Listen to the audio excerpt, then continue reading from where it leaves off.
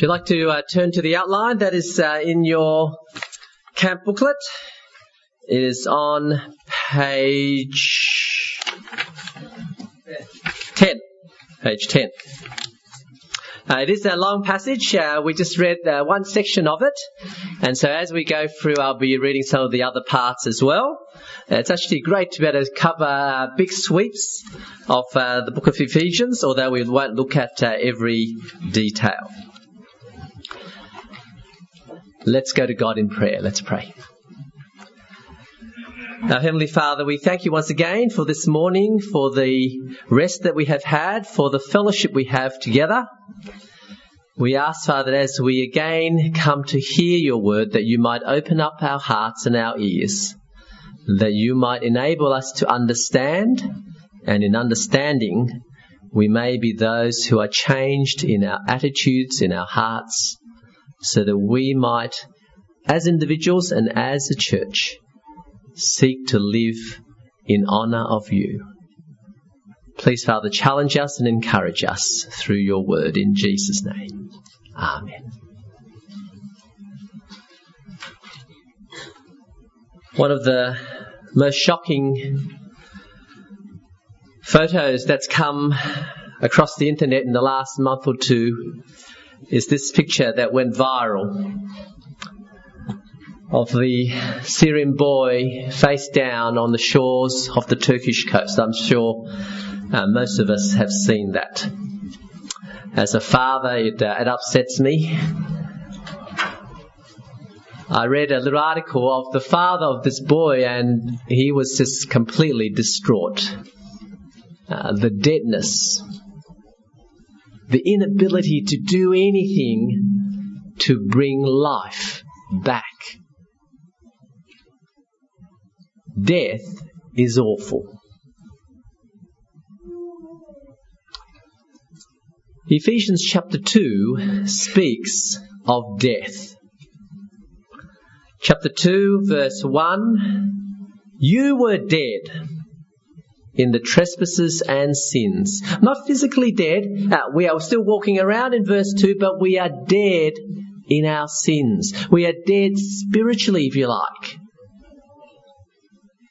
Dead in our trespasses and sins in which we once walked, following the course of this world, following the prince of the power of the air, Satan, the spirit that is now at work in the sons of disobedience, among whom we all once lived in the passions of our flesh, carrying out the desires of the body and of the mind, and were by nature children of wrath, like the rest of mankind. Our natural state, what we are by nature, is that we are dead to God, and we are those who are heading towards the destruction of God's anger, God's wrath, God's righteous judgment, hell.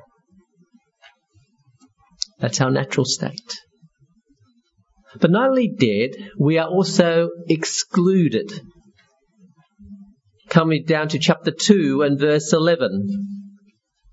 Remember that at one time you Gentiles, you non-Jewish, you Gentiles, in other words, you pagans in the flesh, in your natural racial state, in your natural human state, you Gentiles in the flesh, you were called the uncircumcision by what is called the circumcision, that the Jewish people look down on the rest of mankind. Remember verse 12, that you were at that time separate from the Messiah, alienated from the commonwealth of Israel, strangers to the covenants of promise, having no hope, without God in the world. You are excluded. It's hard going through customs. I don't know if it's harder going into Malaysia or going back to Singapore, depending on what citizenship you have. Sometimes coming here, they forget to stamp your passport. You've got to go back around, isn't it? It's hard going through customs. But that's nothing compared with many of the Syrian refugees these days trying to get through the borders, trying to find freedom. Imagine if you're one of those refugees, excluded. many, many people will not let you cross their borders. Spiritually, we, Australian, UK, Asian, Singaporean, Malaysian, we Gentiles, we are excluded. Separate from the Messiah, you know. The Messiah, the Christ, he was really coming especially for the Jews. We had nothing on the outside of the commonwealth of Israel, strangers to God's promises to his people in the Old Testament. The Gentiles, we really had no hope. We had no God, no true God. Our natural state was not only dead, but we were excluded. The situation is so dire that what is needed is a complete change. Point 2, a recreation in Christ Jesus. Takes nothing short of that miracle of bringing life to the dead, of bringing unity, bringing peace to those who are excluded. Let's take these 2 points one at a time. And so point 2a is really about God's work in bringing life to us who are dead. And the key verse there is chapter 2 and verse 10. Have a look at chapter 2 and verse 10. For we are his workmanship, created, notice that word, created in Christ Jesus for good works, which God prepared beforehand that we should walk in them. It takes a recreation, God creating us in Christ Jesus, to bring us from chapter 2, 1 to 3, from that deadness to now being alive. Recreated in Christ, God's workmanship. Let's take that first before we move on to point 2b. The passage really starts off back in chapter 1 and verse 15. Come back with me there for this reason. Because of all that has been said about predestination we saw last night, because he's writing to this church of people who've started loving other Christians, because Paul has heard about their faith, he thanks God in verse 16, and then he prays for them. And so in chapter 1 verse 17 begins this prayer of Paul. What does he pray for? He prays that the Holy Spirit, the Spirit of wisdom, may give them further revelation to know God, to know him better. Verse 18, that the eyes of their heart, that they may actually have their spiritual eyes opened, enlightened. To know what? Well, verse 18, to know what is the hope that he has called you. More of that in tonight's talk. To know something of the future, the certain future. That's what hope means, the certain future that God has called you to, the riches of his glorious inheritance in the saints. But what we're going to concentrate on today is verse 19. Paul prays that these Christians, these Gentile Christians, may know what is the immeasurable greatness of God's power towards us who believe. Now, you can see God's power in all kinds of ways, can't you? You can step out in the morning sunrise and look at the sun and the beauty of creation. You can say, wow, there is God's power. You can think of, the sun exploding as you see these science kind of documentaries. And you see, oh, there is God's power. But this power, whatever it is, it's a power that is especially towards us who believe. What is this power of God that is related to us who believe? Well, the first point he makes is that this power is according, verse 19, to the working of God's great might. In doing what? Well, verse 22-23, in God raising Jesus from the grave. It's his resurrection power. And so verse 20, that he, God, worked in Christ when he raised him from the dead. See, Jesus was dead. He was really dead. Right? Remember the soldier stuck the spear into his side and water and blood came out, some indication that he really was dead. People were surprised that he was dead. They put him in the tomb for over 2 days, right? If he wasn't dead on the cross, he'd definitely be dead by the time he's in that cold tomb. He really was physically dead. But God raised him back to life. Lots of evidence we have in the scriptures. There was no body there in the tomb on Easter Sunday. In other words, there's no body there. The body had resurrected. We were talking about a resurrection body.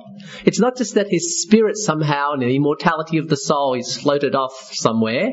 No, there was a resurrection of the body. Jesus, the man, was no longer dead. And people saw him alive. Lots of eyewitnesses. In 1 Corinthians chapter 15, Paul says at one time 500 people saw Jesus alive subsequent to his death on the cross. It wasn't someone just having a delusion or a hallucination. You don't get that with 500 people all at the same time. Real evidence that he came back to life. But not just came back to life. I mean, every now and then you hear of stories where people had died and then, a few days later, suddenly, they pop out of the morgue or something like that. The doctors made a misdiagnosis or something. But Jesus came back to life, no longer with his wounds, no longer with his, body that was hanging on the cross. He came back to life in a state that people can fall down before him and say, "My Lord and my God." And more than that, he came back to life, notice in verse 20, to be seated at the right hand of God in the heavenly places. For 40 days after he rose from the dead, he ascended into heaven, ascended to the right hand of God. In other words, a position of power and authority. Authority over what? Verse 21, far above all rule, authority, power, dominion, above every name that is named, not only in this age, but also in the one to come. That is, it's not just over human authority, not just over Rome and the Caesar, it's actually over all the spiritual powers. That phrase, rule, authority, power, dominion, is later on used in chapter 6 to speak of Satan and his offsiders. Jesus is now Lord over not only human authority, but angelic, demonic authority. Remember in chapter 1, verse 10, we had said that what God is doing is uniting everything in the whole creation under Jesus as the head. And now the big turning point has happened. Now the thing that's happened to make that future happen has now taken place. Jesus has been risen to the right hand of God. By the way, friends, that means that we don't have to be scared of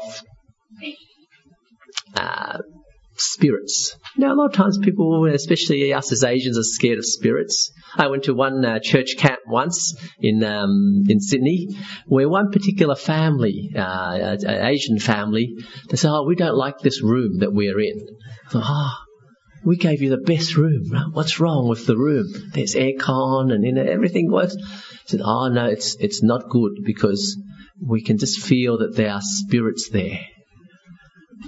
Oh, if you're a Christian, you don't have to worry about that because Jesus has conquered the spirits. We don't have to worry about, I got a bad number. I got number 24 and 14. I got bad. You don't have to worry about feng shui. You don't have to worry about all those kinds of things. It's superstitious lies from Satan.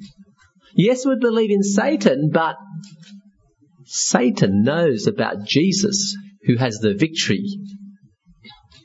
We do not have to be scared of the spirits. Jesus has won the victory. That is the resurrection power he has now come to. More than that, look at verse 22, 23. Jesus in this right hand of God has now put all things under his feet, and especially he's head of all things to the church. End of verse 22. Jesus is the authority over especially God's people. We are his body. Now, That is the basis that shows us God's immeasurable power, verse 19.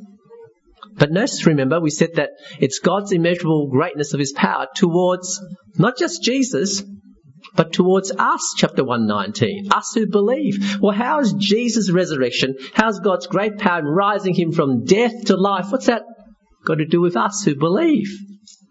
Well, that's where chapter 2 comes in. So one of the problems with our Bibles is it keeps on putting chapter divisions in. And this is one of those chapters divisions where usually you start off, a Bible study on chapter 2, verse 1, and you forget about chapter 1. But the two are actually linked in together. Because chapter 2, verse 1 to 3, remember, we are dead spiritually. Just like Jesus was dead. After all, he died for our sins. But God, chapter 2, verse 4, but God, being rich in mercy, because of the great love with which he loved us, even when we were dead in our trespasses, he made us alive, death to life, together, notice this, with Christ. That is, God has shown his immense power by raising Jesus from death to life. What's that got to do with us? Well, we were dead spiritually. And now as Christ has gone from death to life, so we who believe in him are also taken from death to life on the basis of what's happened to Jesus. And so we are those who are alive spiritually. Now we have that right relationship with God. This is a recreation. This is God breathing life into the deadness of our sins. There's nothing more powerful than bringing life from the dead, and especially spiritual life from spiritual death. How were we ever going to escape hell? Except Jesus, who goes to hell for us and then rises to be with God. Notice, this power happens by the grace of God through our faith. Famous verse, of course, is chapter 2, verse 8, for by grace you've been saved through faith. But notice that idea of grace starts off in verse 4, chapter 2, verse 4. But God, being rich in mercy, because of the great love with which he loved us, even while we were dead in our sins, he made us alive together with Christ. By grace, you've been saved. Mercy, verse 4. What's mercy? Mercy is where you do not get what you deserve. My father, a couple of years ago, got caught speeding in Sydney. Driving his car, got caught speeding by a speeding camera. Twice. By the same camera. What was he thinking? Doesn't he learn the first time? And he lost so many points, right, of his driving license that he had to have his license cancelled for 6 months. And my mother doesn't drive, so, it was going to be difficult. And so he went to court to try to appeal. And before the magistrate, he actually said, dear sir, I know I'm guilty, right? Obviously all the photos are there. Can't get out of that. And he said, but I'm a Christian and Jesus showed mercy to me, the sinner. And so I'm begging for mercy. Tries to preach the gospel wherever he can, doesn't he? And the judge basically, like you did, just laughed at him. Good try. So he had to have his 6-month suspension. But that's what mercy would have been, right? There's no way you deserve to get out of this punishment. It's just the mercy of the court. You're at the mercy. You cannot demand the mercy. You can just beg. We are those who need mercy. We've been sinful. My father also, when he went to Australia, we have the unfortunate surname of Ng. It's actually a great name, but Ng is very hard to pronounce for the Caucasians. It's a very nasal sound, right? And so everyone tried to add an I in front of it. You mean ing, right? My mother caved in for a little while. So let's change our name to ing. That would be easy for everyone. My father said, no, our surname is What would he do when he tried to get people to understand our surname? He said, my name is Paul 2 letters. N for no, G for good. That's how he defined himself. He understood the gospel, my father. We are people who are, in our very identity, not good. Right? We are sinful. We need mercy. Now, mercy is where we do not get what we deserve. We do not get the judgment we deserve. Grace is the flip side of that. Same coin, but it's the flip side. What is grace? The grace in the end of verse 5 and the grace in verse 8. The grace is where we get what we do not deserve. Where we get the salvation we do not deserve. Some of you have heard this illustration, but it's such a good illustration. My best illustration for grace is an Australian Olympian who won the gold medal in the Winter Olympics. His name is Stephen Bradbury. You think, how does an Australian win anything in the Winter Olympics? They hardly have any snow. He won it in speed skating. Speed skating, you go round like this. Pretty boring, but not as boring as the broom one, where they get the broom. Anyway, Winter Olympics. How did Stephen Bradbury win the Winter Olympics in speed skating? Well, it's because in the final, in the very last corner, he was coming way back, 15 metres back. But in the last corner, the people coming first to fourth, well, number 1 fell, number 2 fell on top of him, number 3 ran into him, number 4 ran into him, and then at the last corner. And Stephen Bradbury sort of skated past them all, and before he knew it, he crossed the line and won the gold medal. Now, the interesting thing is, the only reason he got into that final was because in a heat beforehand, exactly the same thing happened. Now, when he came to get his gold medal, you know what the Americans are like when they win the gold medal. Look at me, right? Well, when Stephen Bradbury got up on the platform, and as they gave him the gold medal, what did he do? Did he go, yeah, look at me? No, as they gave him the gold medal, he went... Friends, when we go to heaven and we're given eternal life, the crown of life, are we going to go, yes, look at me, look at all the good things I've done, I deserve this? No. We're going to go, it's nothing I have done. It is all what God has done for me. His grace. And so verse 8 makes it very clear in that famous verse. It's not your own doing. It's the gift of God. It's not a wage. You don't earn it. You don't deserve it. You cannot demand it. Not as a result of works. It just says it again in verse 9. So that no one will boast.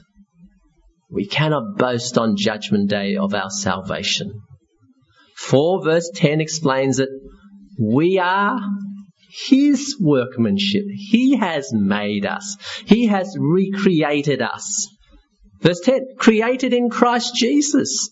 God is the one who's done this work in us, not ourselves. Again and again, we're going to come back to that reminder that we are those who do not deserve it. We are the bad people who God has forgiven. And that is why we can be accepted by Him.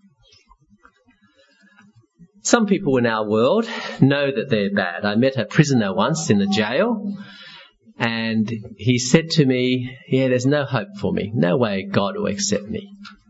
And then I told him about this passage, and then it dawned on him, well, if that's true, then there's a chance for me, right?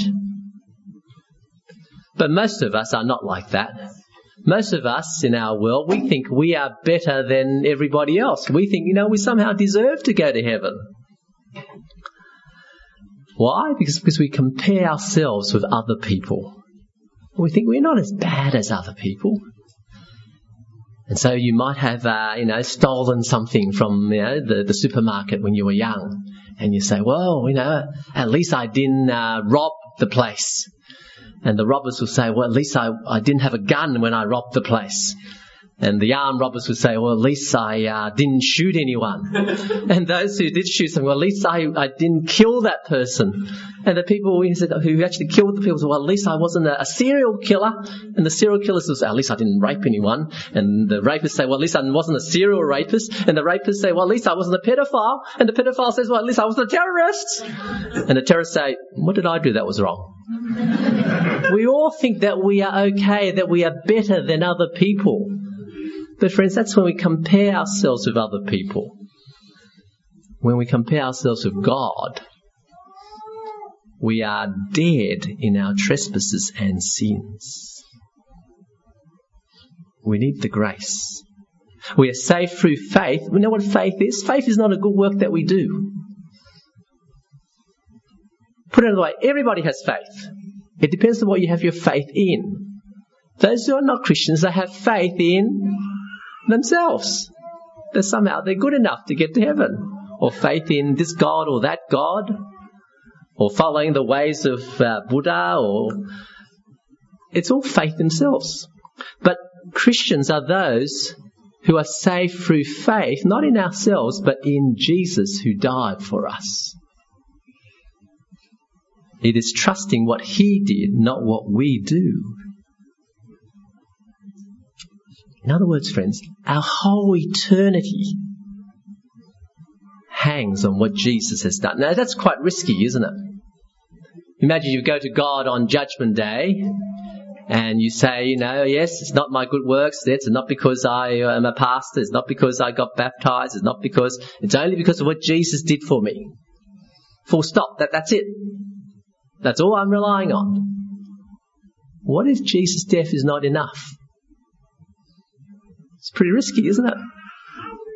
That's what faith is to depend on what Jesus has done, that is sufficient and enough. But at the same time, although it's not our good works, notice the second half of verse 10. For we are His workmanship, created in Christ Jesus for good works.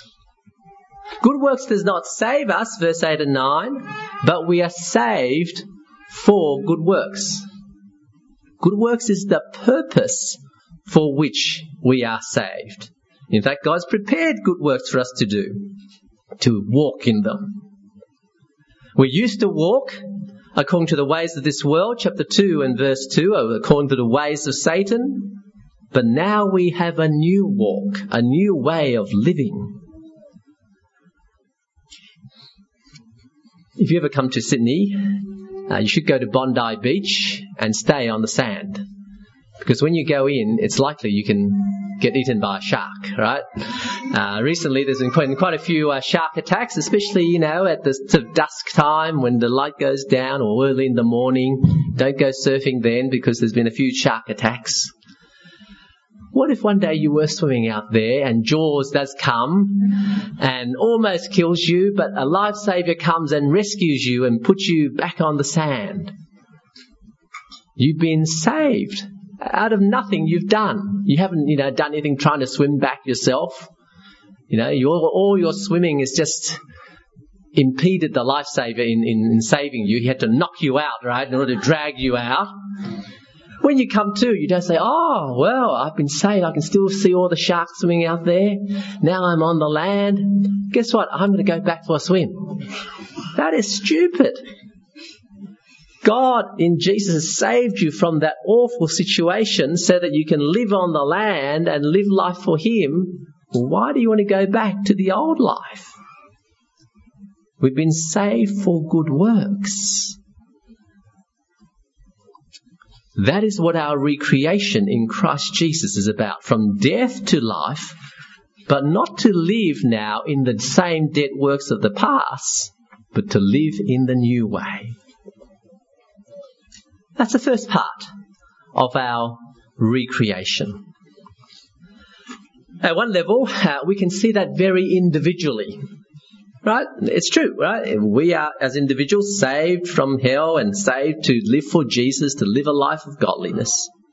But chapter 2, verse 11, through to end of chapter 2, really to the end of chapter 3, is about that same recreation in Christ, but now seen from the angle of us together, us corporately. From the angle of us being excluded as Gentiles in the past, but now included into God's family. So we turn to then point 2b, one new humanity. What were we like in the past? Well, chapter 2, verse 11 to 12, as we read earlier today. We're those who were Gentiles in the flesh, separated, alienated, away from God's people, strangers to God's promise, no hope without God. But, verse 13, but now.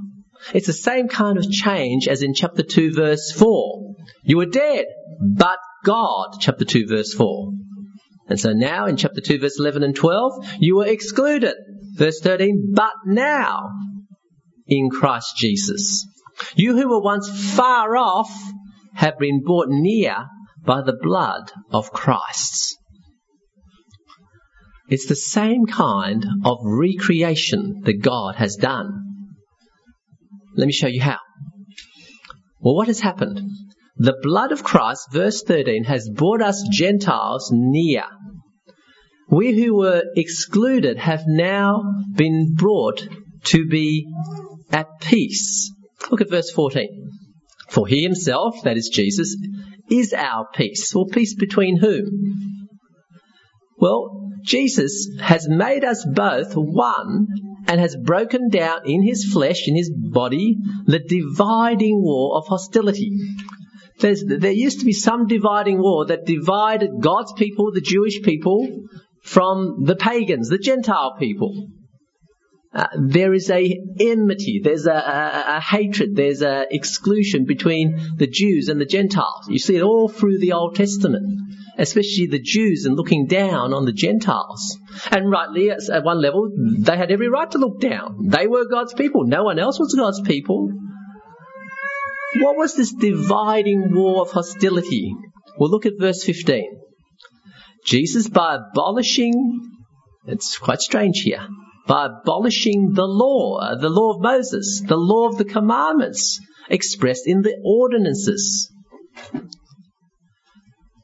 That is, friends, the law of God in the Old Testament, the Mosaic law, the Ten Commandments and all the other laws and Leviticus, etc., they were the law that almost created, defined, delineated the hostility between the Jew and Gentile. For there are lots of laws, aren't there, which are specifically to show that God's Jewish people are holy, are separate, are different, distinct from those Gentiles. The food laws, for example. Right? You sit down with some people and you're about to eat your char siu bao and, har gao siu mai, and they say, oh, sorry, I can't eat that, I'm a vegetarian. You're just made to feel somehow you're not holy, isn't it? Right? Now, how much so the Jewish person who says, no, I actually cannot eat pork. I used to say, good, more pork for me. But you're meant to feel somehow you are unclean. See, the law of the Old Testament distinguished the clean from the unclean, and they were clean and you were unclean. Jesus has come to abolish that and to make the two into one new man. In other words, all the law of God, which was there in the Old Testament to separate Jew and Gentile, all the law of God, which for the Old Testament people they were meant to do to get to God, they were meant to do to get the blessings of the promised land in the Old Testament. You had to do the Ten Commandments in order to stay in God's blessing. Now Jesus is done away with. Because guess what? Even for the Jews, even for the Jewish people, they couldn't do God's law enough to stay in the God's blessing. You cannot try to do good works to get to heaven. The whole Jewish nation was a deliberate failed example that God used to show us that it's not by good works we get to heaven. No, what God is doing now is that in Christ, He may, look at verse 15, He might create in Himself, notice the word creation. This is a new creation we're talking about. In Himself, one new man, one new humanity in place of the two. There's no longer people defined as whether they're Jewish or Gentile. Rather, they are new humanity. It's called Christian. A Christ humanity. And so, verse 15, Jesus makes peace. Peace between who? Well, verse 16, reconciling us both to God. Peace between humanity, fallen humanity, and God. And verse 17, He preached peace to you who were far away and peace to those who were near. That is, both Jew and Gentile needed peace with God. Verse 18, through Him, through Jesus, we both, Jew and Gentile, have our access in one Spirit to God the Father. That is, this is peace both horizontally and vertically. Vertically with God, because now when Jesus has died by His blood, we can be forgiven. All of us on the same basis. We get to God not because some of us are good, some of us obeyed the law, and some of us haven't. No, we all fail. We get to God because of Jesus' death on our behalf. God considers me okay with Him because of Jesus' death. And if God considers Y okay with Him because of Jesus' death, then there is no reason why Y and I should not consider each other okay with each other. If God accepts Him, I should accept Him. If God accepts me, then He should accept me. It's no longer the basis of what we do, what we perform, or our race, or anything. And so in coming to God, bridging that gap, the horizontal gap between each other is bridged. Now, that happens to us individually, but the point here is that it happens to whole races of people, to whole nations of people. And so the conclusion comes in verse 19. So then, you are no longer, you Gentiles are no longer, now that you are Christians, you're no longer strangers and aliens. It's not talking about green men kind of aliens, all right? Too much Star Wars is no good. It's not about those kind of aliens. It's about an alien like in the Old Testament. You know, the aliens who are not Jewish, the foreigners. You're no longer strangers and aliens like that. Instead, you are fellow citizens. Remember back in chapter 2 and verse 12, notice we were alienated from the commonwealth of Israel. No citizenship in God's people. But now, verse 19, we are fellow citizens with the saints. Who are the saints? The Roman Catholics think the saints are special holy people who have died and somehow are more holy and somehow they help us go to God. You know, you pray to the saints and then they take your prayer and they pray to God. And we know as Protestants, okay, they're not really the saints in the Bible. The usual line is then, everybody, all Christians are saints. But I think in the book of Ephesians and Colossians especially, the saints, they're not the Roman Catholic kind of people, who have saucers behind their head, on stained glass windows. They're not those kind of saints. But neither are they, I don't think, all Christians. Rather, I think it makes a lot more sense in the passage to see that these saints are the first century Jewish Christians. Not the Jews, right? Because Jews mostly are not Christian, but the Jewish Christians, but not Jewish Christians today, but the first century Jewish Christians. That is, what's happening here in the Bible, in the New Testament, is the turning of the ages, where the gospel is not just for the Jewish people, but now equally on the same footing for the Gentiles as well. And so, If in chapter 2 verse 12 we were alienated from Israel, now chapter 2 verse 19, it really makes sense, doesn't it? You're no longer aliens. You are now fellow citizens with the Jewish Christians. In other words, you get on the same basis. You get in on the same basis as they did. It's like going back to Singapore, going across the causeway, and it's going to take me longer to get through because I'm an Australian citizen. I'm alienated from Singapore, right? You guys can just, do your beep beep pass and go through. But just say somehow, as I'm coming through, I'm granted Singapore citizenship as well as Australian citizenship. I can have double citizenship or something like that, right? And I can go straight through. Oh, I think it's a great privilege. I am a fellow citizen with you guys. But more than that, this is not just sort of technical legal citizenship language. Notice the next phrase in chapter 2 and verse 19. We are members of the household of God. You're in the family.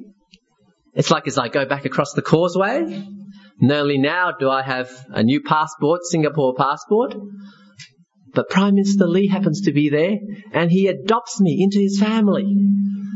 I am now Joshua Lee. Forget that NG kind of name, right? I'm Lee now, right? Joshua Lee, I'm in the family.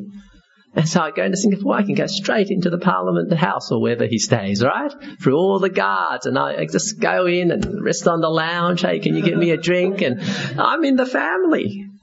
Now to be in the Lee family, it's good, isn't it? Right, the whole country is your company, yeah? No, you got everything going for you. We are those who are now not just citizens in God's people. We are family in God's household. He is our Father. He's our Dad. What a privilege it is. We are no longer outsiders. But point 3, we are citizens in the family. And so now we start talking about point 3 then, the Christ-centered community. For when you talk about citizenship of a country or being a member of the family, it's not just you as an individual. Being a Christian is not just about you as an individual. It's about you coming to God but having peace, having relationship, positive relationship with other people who are also saved as you are. And so we are those who are part of the church. The way the church is described in verse 19 to 22 of chapter 2 is in terms of the image of a building. You see it there in verse 20. You're members of the household of God, that kind of household, and then he sort of switches his metaphor to a building metaphor, a house as it were. Verse 20, you're built on the foundation of the apostles and prophets. Apostles, New Testament apostles, prophets, I think there's the New Testament prophets. These are the people who gave us the gospel, who preached us the gospel. How it comes down to us now, it's in terms of the New Testament at least, right? Because the apostles and prophets, they wrote it down, and the church is built on their foundation, the foundation of the Bible. Christ Jesus, verse 20, himself being the cornerstone. In those days, the architects, they have to especially put 4 stones that will shape the whole building, assuming it's a sort of a rectangle kind of building. You get those 4 stones, those cornerstones wrong, and the whole thing will be skewed. Jesus is not only the foundation, but a key foundation. And then, what happens in this building? Verse 21, the whole structure is joined together, grows into a holy temple in the Lord. Notice it's an ongoing process. It's being built, being joined together. It's growing. It's not finished. It's like you walk past a building site and it says men at work. All the scaffolding is still there. It's not finished yet as a building. And what kind of building is it? It is a temple in the Lord. It's a holy temple in the Lord. The temple in the Old Testament is where God met his people. The church is described here in temple language.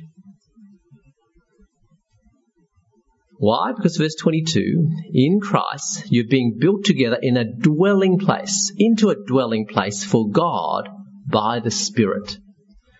God's Spirit, God Himself by His Spirit dwells amongst us.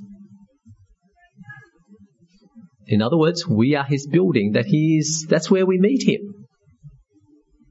Now, a few very important things here in terms of our Christ-centered community.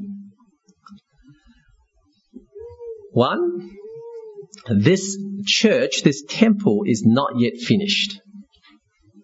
You know, sometimes people go what they call church hopping, right? They go from one church to another, try to look for a church that's just right for them.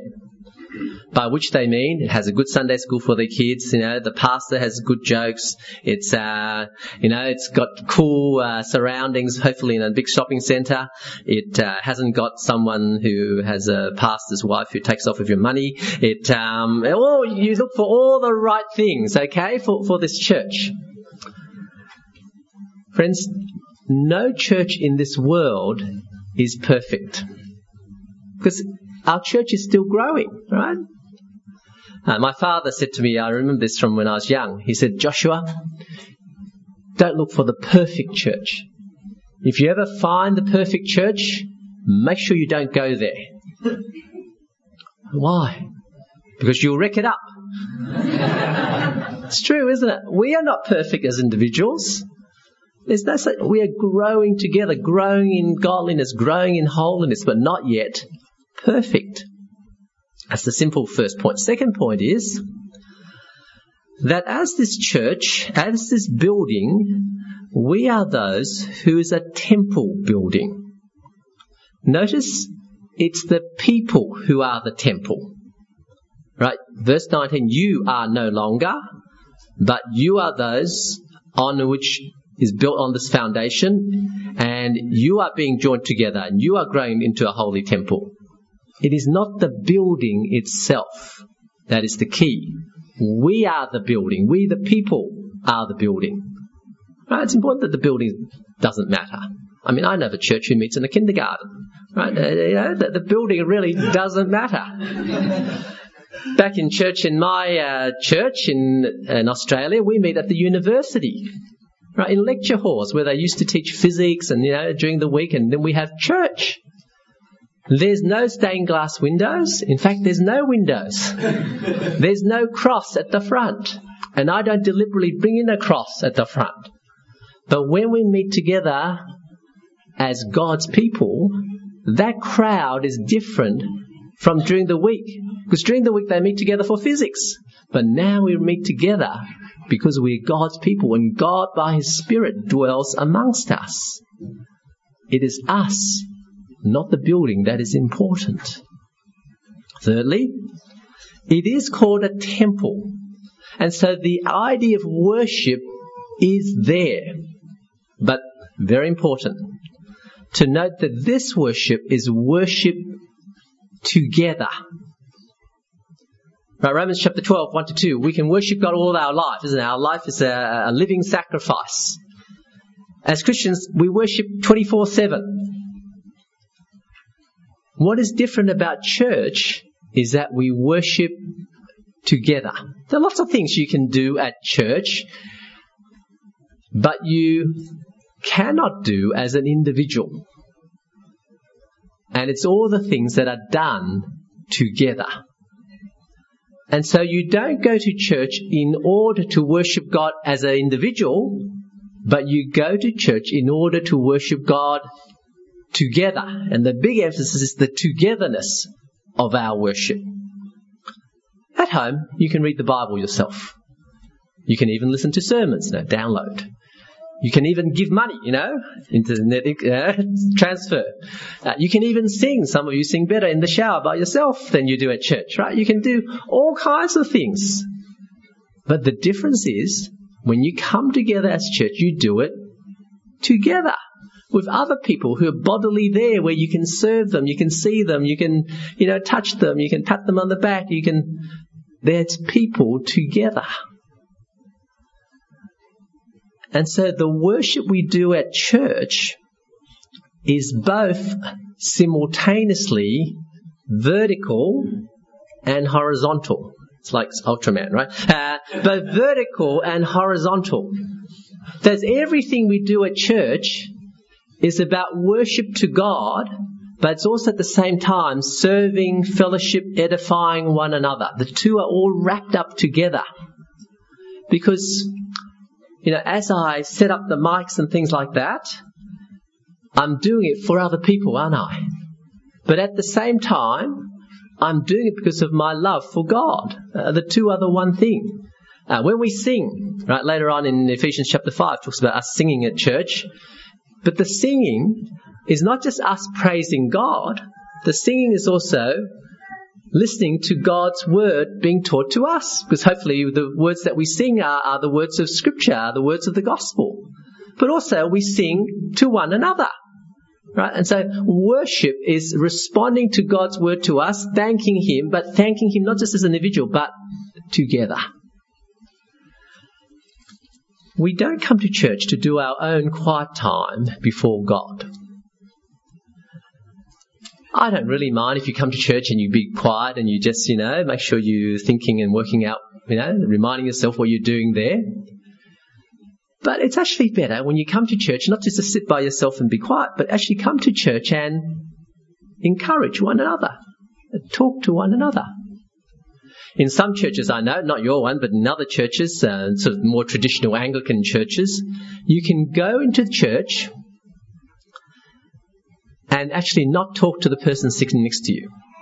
And you can be pretty guaranteed they won't talk to you either. But it's all okay according to them because they have come to worship God. All these individuals come in and they're all worshipping God and they've got nothing to do with each other. That's really not church. Church is about community. It's about caring for one another. I have a friend who came back from Australia to Singapore and he found it hard to get into the church that he was with. He was sort of a newcomer, and as he came along to church, no one talked to him. So he wrote to us and said, what do we do? And so we wrote back to him saying, well, you got to actually take the initiative and start to talk to people. Pray about it and look for people to talk to. A few months later, he wrote back to us. He said, hey, it's worked. I go to church and I start talking to my neighbours. I've been praying for them and then talking to them. Only he spelt the word pray wrong. He spelled it P-R-E-Y. Which is what we need to do, isn't it? But when we come to church, it's about serving other people. And as we serve other people, we actually are those who are worshipping God. It is the temple idea, but a togetherness in the temple idea. Two final points. Chapter 3 we won't have too much time for, except for one little thing which usually we don't pay attention to. And that's chapter 3 there and verse 10. In verse 1 to 9 or so of chapter 3, Paul is talking about his role, especially as the apostle, to reveal the gospel, especially to the Gentiles. We get included in. But chapter 3 verse 10 speaks about this. Pick it up from verse 9. I'm preaching the gospel to you to bring to light for everyone what is the plan of the mystery hidden for ages, verse 9. Hidden in God who created all things, so that through the church the manifold wisdom of God might now already, be made known to the rulers and authorities and in the heavenly places. This was according to His eternal purpose that is realized in Christ, Jesus our Lord, in whom we have boldness and access with confidence through our faith in Him. The boldness, the confidence, our faith in Him, that's all about people coming to God, being accepted by God. But we say it's not just individuals, it's us together. Verse 11, God's eternal purpose, right? What we talked about yesterday, God's predestination. But notice verse 10. The church now is showing God's great wisdom to the heavenly, the spiritual, even the spiritual evil beings, a devil and his mates. That is the very being of the church is now God's great revelation, God's great trophy of his victory over the spiritual beings. The church shows God's great wisdom. How in the past he only chose the Jews, but he always meant that through the Jews to bring Jesus, the great Jew, and through Jesus to bring all the people of the nations back to him. And through Jesus now, you don't have to become Jewish first in order to get to God, which is what it was in the Old Testament, but now you can be Christian. And the Jew can't just rely on his being a Jew, he has to be Christian. And so they are Christians who are those who can come to God. And so the church is God's great trophy. On my piano at home, I've got a Porsche, a car, a model car that I made for my wife when she turned 21. We were just dating at that time. And my wife said to her friends, "Oh, my boyfriend gave me a Porsche." Oh, wow, what did your parents say, Anyway, I gave her this Porsche, and the front number plate has her initials, KE, 021 for 21st birthday. On the back windscreen, I put a big sticker that said, "I love Josh." And there it's actually sitting in the middle of our lounge room on the piano. There's my great trophy. Right, of everyone comes in and says, "Oh, what's that?" And they have a little laugh. And the church is God's great trophy of victory to show the angelic and evil angels that Jesus has won. And he's not won by himself. Jesus has won, and in his victory, he has gathered his people, the church. The very existence of us here today, Gentiles, together. Satan looks on our meeting and he knows he's been defeated. Because the very existence of our being here as church shows that Jesus has risen from the dead. That is how important church is in the great scheme of God. We are his great trophy of victory. And so, we have spoken yesterday of Christ-centered history, and it is only when we understand Christ-centered history, the whole span of what God is doing in Jesus, then we can understand Christ-centered community. For Jesus has saved us to be his people, not individually, but corporately, as a temple of God in which the Spirit dwells. Friends, that makes church very important. That makes our relationship with each other very important. Jesus died so that the church can be this great trophy. God had planned it from the very beginning for this to happen. And this is the great trophy that indicates that one day we would be those who is under Jesus and will have the final inheritance in heaven. It's what God has been planning all along.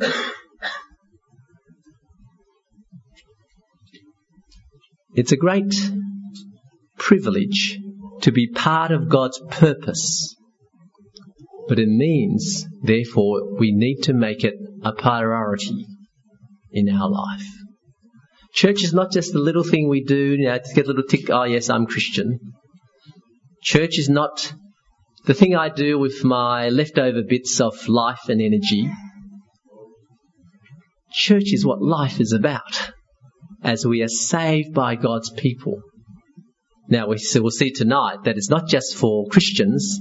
That part of building this church is to reach out to those who are not yet Christians. This is what the whole of God's plan has been heading towards. Do you see that that is your purpose in life? Do you see that privilege? Where is our priority in life? Let's pray. Our Heavenly Father, we do thank you for Jesus and the church that he now heads. We thank you that we can be part of this. We thank you that we who were dead, that you've recreated us to life.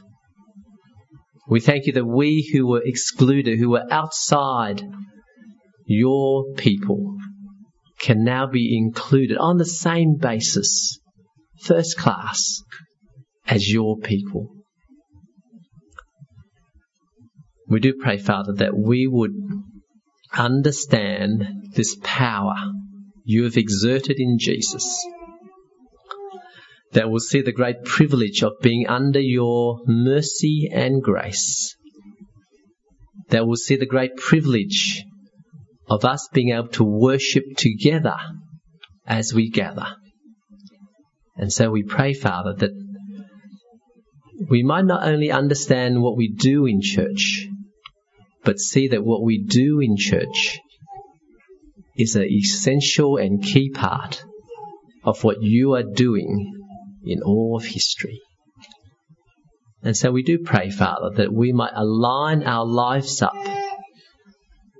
in line with your plans and purposes. And we ask these things in Jesus' name.